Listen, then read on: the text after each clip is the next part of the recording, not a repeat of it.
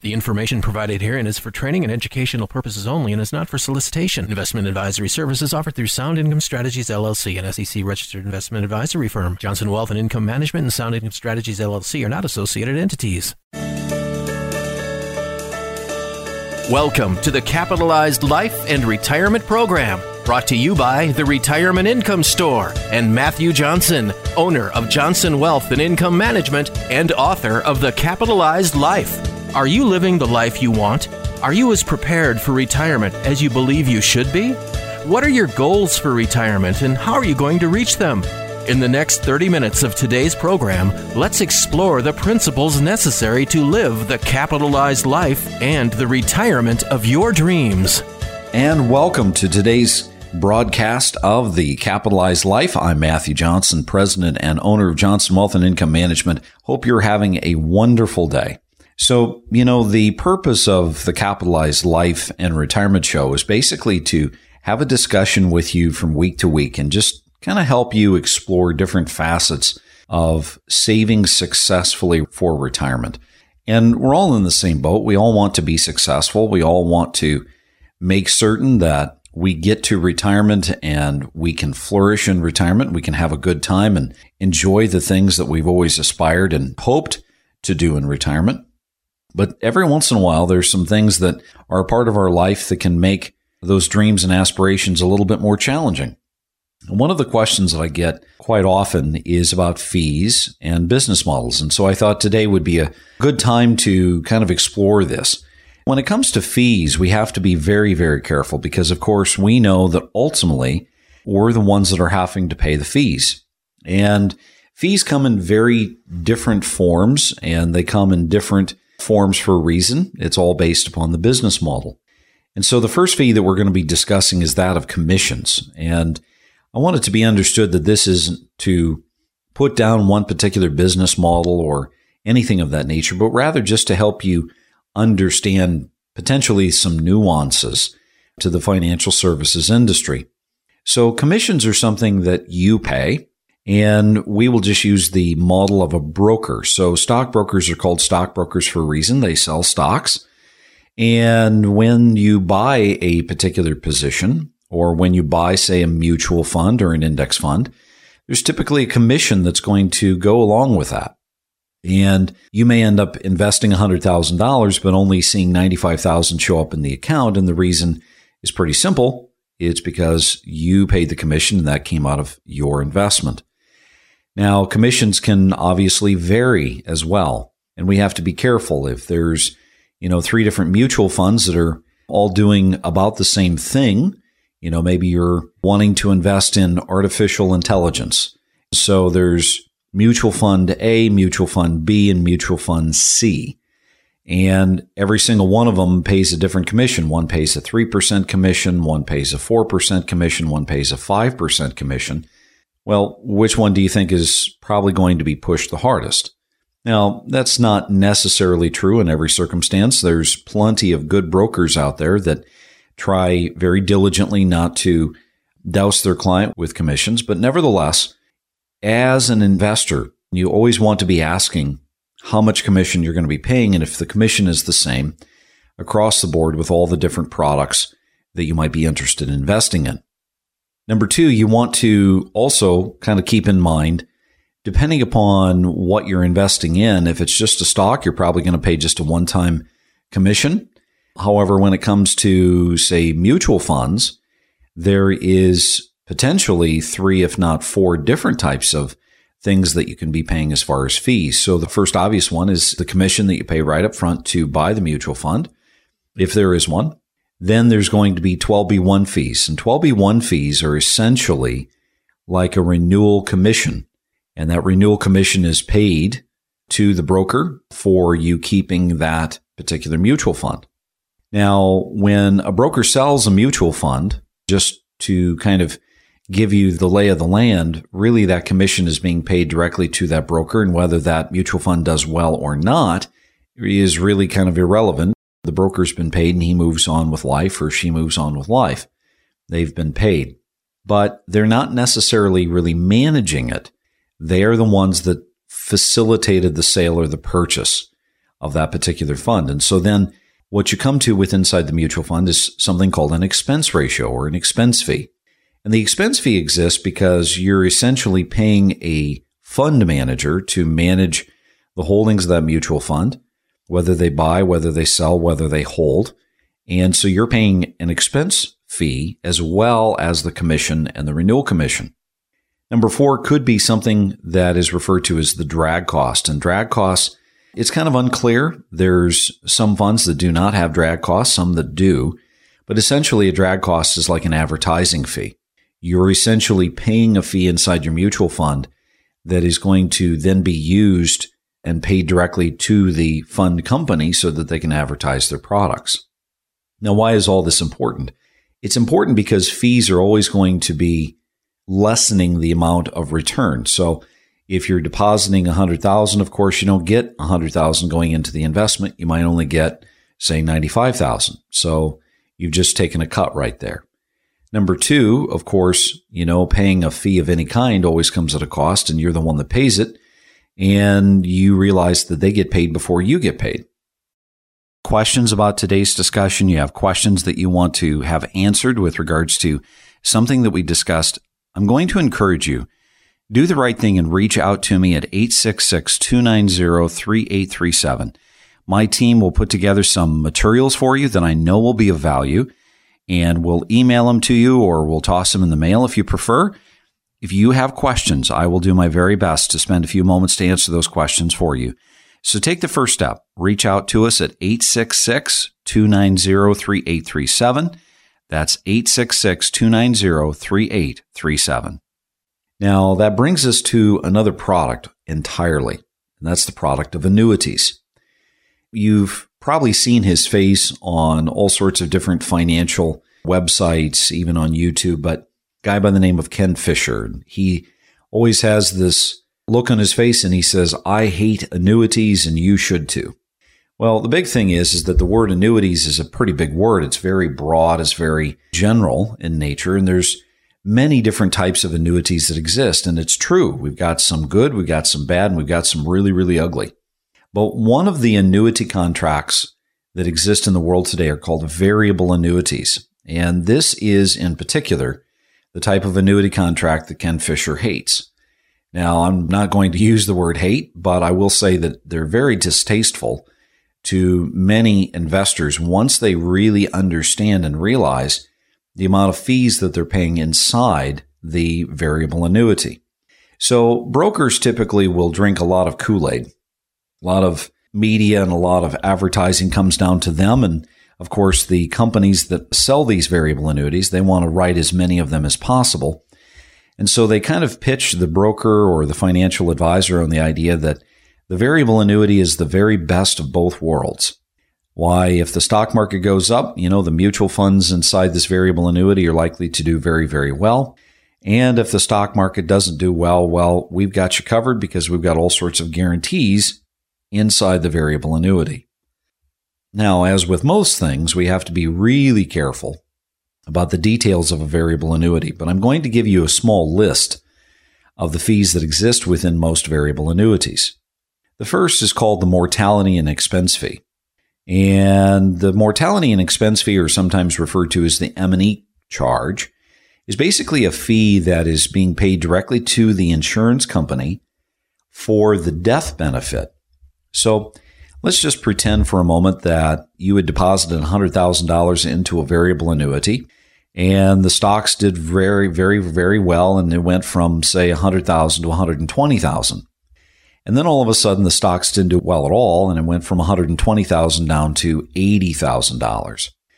Well, if you cashed out your variable annuity in that particular scenario, you wouldn't be receiving $100,000. You wouldn't get your money back.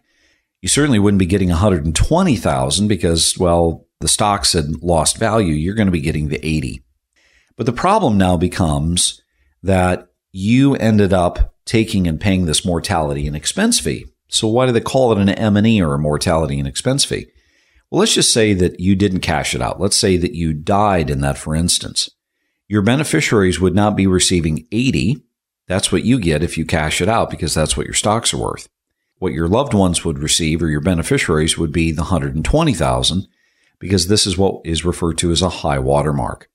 So the second fee that exists within a variable annuity is called the subaccount fee. Now remember, variable annuities are called variable for a reason. They can lose value. The performance is going to vary from month to month, year to year. And so remember, they're investing in mutual funds and they have to charge you. Well, they don't have to, but they choose to. They choose to charge you a subaccount fee, which is a fee that you're paying for having the mutual funds inside the variable annuity.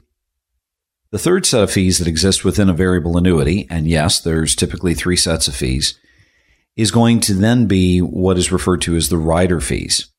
And we have to be very, very careful because variable annuity contracts, they differ from company to company, but they have all sorts of whiz-bang gadgets that they can add onto a variable annuity. But remember that they all come at a cost. And so the rider charges could be something like an enhanced death benefit rider. It could be a lifetime income benefit rider. Well, here's the thing. We've got to be very, very careful of all these fees because you see, you're going to be paying these fees every single year as you own the variable annuity. And not only that, but these fees add up. And unfortunately, I'd love to say that I can't say this, but I have to say this, that it is nothing for a person to have a variable annuity, and when they make a phone call into their company and they say, so tell me, what is my mortality and expense fee? What is my subaccount fee? What is my rider costs? That they find out that they're paying 3.25%, 3.5%, sometimes in excess of 4% per year. That's pretty expensive. In fact, it's about 4 times what professionally, institutionally managed money does as far as cost. And not only that, but it is very corrosive because you see, let's just think about you going down the road. You're about to retire. You finally retire and you need income because Social Security isn't enough. And so you begin to draw income off from this variable annuity. Well, if you're paying them, say, 4 and they're paying you 5, well, that's a 9% withdrawal rate. Now, I know we haven't talked about withdrawal rates and what a safe withdrawal rate is, but under normal circumstances, you don't want to take any more than, say, 3.5% to 4% as a withdrawal rate from your portfolio, depending upon how you're invested. Otherwise, you run the risk of running out of money. So what does that mean? It means to the variable annuity holder that if you're taking out money and you're paying them almost as much as you're paying yourself, that it is a very, very small chance that the inside of your variable annuity, that cash is going to last because there's too much of a withdrawal rate that is going on from year to year. So if you're thinking, yeah, that makes sense, or you have questions about our discussion today, I'd like you to reach out to me at 866-290-3837. My team will put together some educational materials that I know will be of value, and we'll email them to you or we'll throw them in the mail to you if you prefer. If you have questions, we will answer them. So take the first step. Reach out at 866-290-3837. That's 866-290-3837.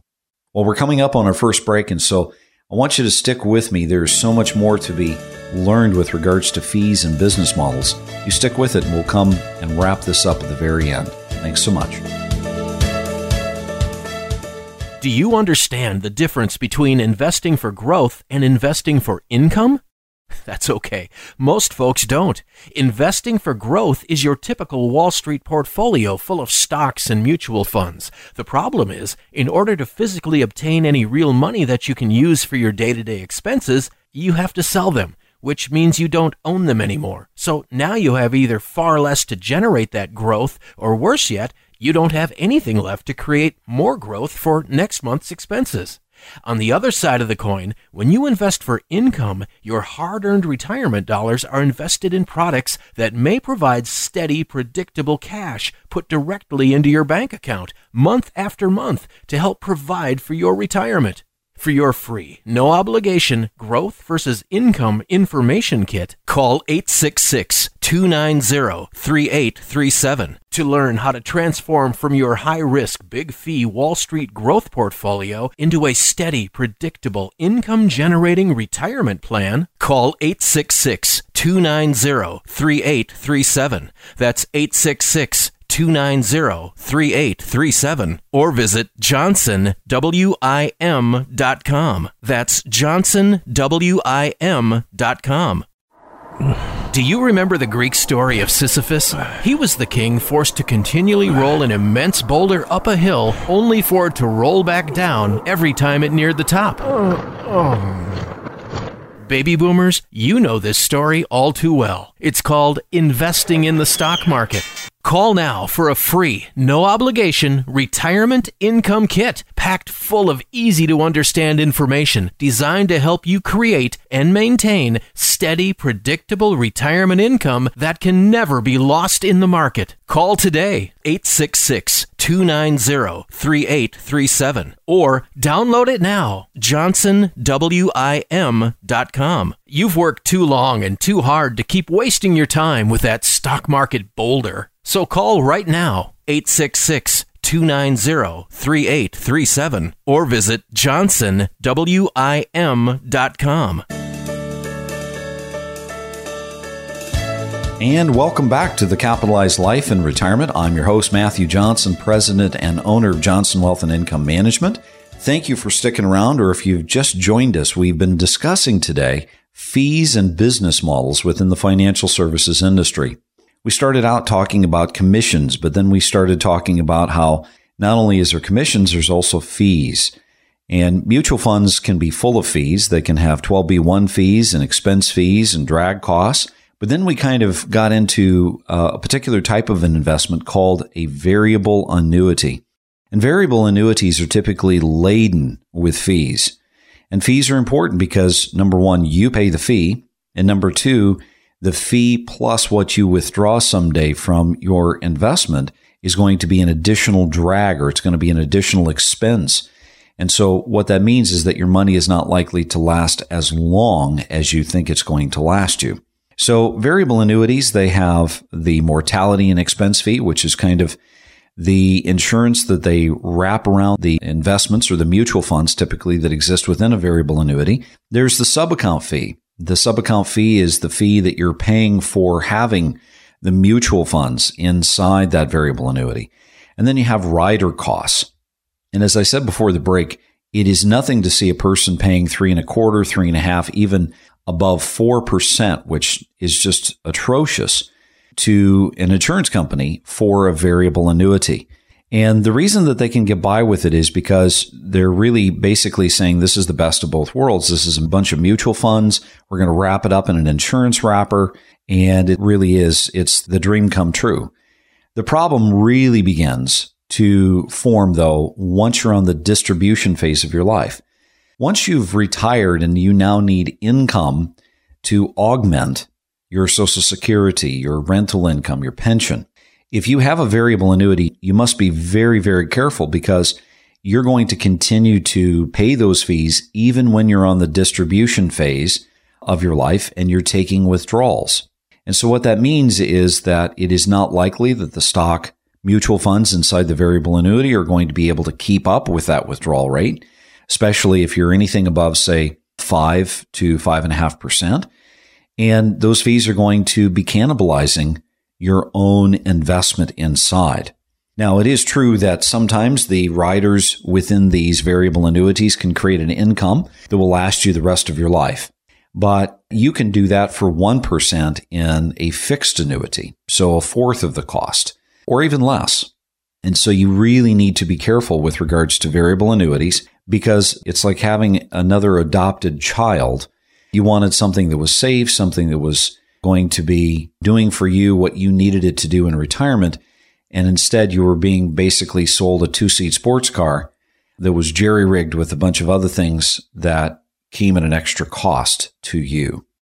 Now, when it comes to business models, this is one of the biggest questions as a financial advisor that I get from day to day. And that is, what is your business model? Well, There's really three different segments within the financial services industry that an investor needs to be aware of. And the first is going to be the stockbroker. And the stockbroker is basically going to be working off from a commissionable model. And they're going to be charging either commissions or they're going to be charging management fees depending upon how they have created their business model and how they work. So those commissions are things that you're going to be paying. And when you're working with a commissionable broker, you must understand that person is probably not a bad person. They do want the very best for you, but they're also going to be likely selling you products that have the best commission that they possibly can get. And commissions, in my personal opinion, have always been, and I think you'll agree, a bit of a conflict of interest. Because if there is, three different types of products and they all have different commissions, they're likely to push the one that has the greatest amount of commission because that's what's most beneficial for them. The second thing is going to be the insurance agent only, or the insurance agent that might have the designation where he can sell mutual funds. Now, sometimes we see this within the captive agent world. So potentially you are an insurance agent, you're licensed, maybe you've got a little bit of a designation like a Series 6 where you can sell mutual funds. And so what you do is you will basically sell life insurance and you'll sell maybe some annuities, but then you'll also sell mutual funds. And we have to be very careful of captive agents in the sense that we must understand this business model is going to force them in such a way where they have to decide which hat are they going to wear that particular day. You see, when you work for a captive agent company, you basically get to sell what they have to sell. And so you don't have the freedom and the flexibility to be independent and to use what's in the client's best interest. You only get to use what's in the client's best interest based upon what that particular company is offering their brokers or their insurance agents for sale. So if you're thinking, that really does make sense, or if you have questions about today's discussion, I'm going to encourage you to reach out to me. Call our office at 866-290-3837. My staff will put together some educational materials that I know will be of value to you, and we'll email them to you or we'll mail them if you prefer. If you have questions, we will do our best to answer them for you. Take the first step. Reach out at 866-290-3837. Again, that's 866-290-3837. With that would then bring you to the third category, and that's going to be that of the fiduciary. And I get this question a lot because I am a fiduciary. So a fiduciary is basically someone who is held to a higher regulatory standard. And the responsibility of a fiduciary is to do for the client what is in the client's best interest, not that of the firm's. Now, we'd all like to think that the insurance agent that we work with, or the broker that we work with, or the financial advisor, or the brokerage firm, that they all have a fiduciary responsibility. And from a technical standpoint, they actually do. From a moral and ethical standpoint, they do. But the business model doesn't necessarily always allow for that. In fact, love 'em or hate 'em, when President Barack Obama was in office, President Barack Obama tried passing what was called the fiduciary rule. And the fiduciary rule was basically something that was going to be sweeping regulatory change for the financial services industry. And it was basically to hold all financial services individuals to a higher standard, that they would have to do for the client what was in the client's best interest, and that they could not charge outrageous fees with all sorts of embedded costs and so on and so forth. It turned out that a very small organization, fraternal organization, it's an insurance company that is very tightly affiliated with a church, ended up taking and suing the head of the Department of Labor. And basically, the fiduciary rule got stopped. It just died right there. The implementation of the law died. And it was very, very interesting because as a financial services person, I really expected some of the big companies like Merrill Lynch and Wells Fargo and Morgan Stanley to be the ones that came against the fiduciary rule the biggest or the most, but it turned out to be a little insurance company that ended up killing it. And so we have to be very, very careful of the business model of the financial advisor that we're using and that we're working with. Now, with that being said, it is also important to understand that under most business models of a fiduciary, they are doing professionally, institutionally managed money. What that means is that they basically have a model in which we are investing the money and we are managing the money in those investments for the client. And when you think about it, most of those are fee-based accounts. So if the fiduciary is charging a very conservative fee, we'll just say, 1%, something of that nature. When the account grows, so does the money that goes to the advisor because he's now getting 1% of a larger account balance. Conversely, when the account shrinks, well, now that financial advisor is receiving a cut in pay. And so you see a fee-based fiduciary is basically aligning their goals with your goals. And that means that if you grow, they grow. And if you shrink, they shrink. And so there's always the incentive for that advisor to do well for you. Now, with that being said, we also know that it comes in many different forms. Is the financial advisor you're seeking to work with, are they super aggressive? Do they believe in growth and performance? What is their business model? Your needs have changed since you were working. And one of the things that really becomes evident to me as a financial advisor is that you spend 20, 25, 30, 35 years working, and the model of growth really did work for you because you were dollar cost averaging, you were putting money into your 401k or into your savings. But once you've reached that summit, once you've reached that point in your life where now you're going to be taking and reaching the distribution phase of your life or entering that phase of your life where you're going to be taking income, it is so important to consider the business model of the advisor that you're working with. Because if you're seeking income, but you're still working with an advisor that is under the accumulation model, in other words, they're still trying to put points on the board, what they are really asking you to do is potentially put your go-go years and your retirement on hold if a major stock market correction occurs. Not only that, but a broker who is trying to create income when their business model is really growth, they have no choice other than to begin selling shares every single month in order to get you the income that you need. And though that may feel okay while the stock market's up, consider what starts to happen if the stock market starts to flutter and it starts to go into a third major correction. And have we seen major corrections? You bet we have. At the turn of the century, after the dot-com bubble occurred, we know that the stock market, the S&P, lost over half. We know that in 2007 to 2009, the stock market lost over 60%. That's 60. So how would you feel having only 40% of your portfolio left over and still needing income? So you see, not only do you need to be aware of fees, not only do you need to be aware of the type of business model that you're working with as far as a financial advisor, you also need to know what their area is.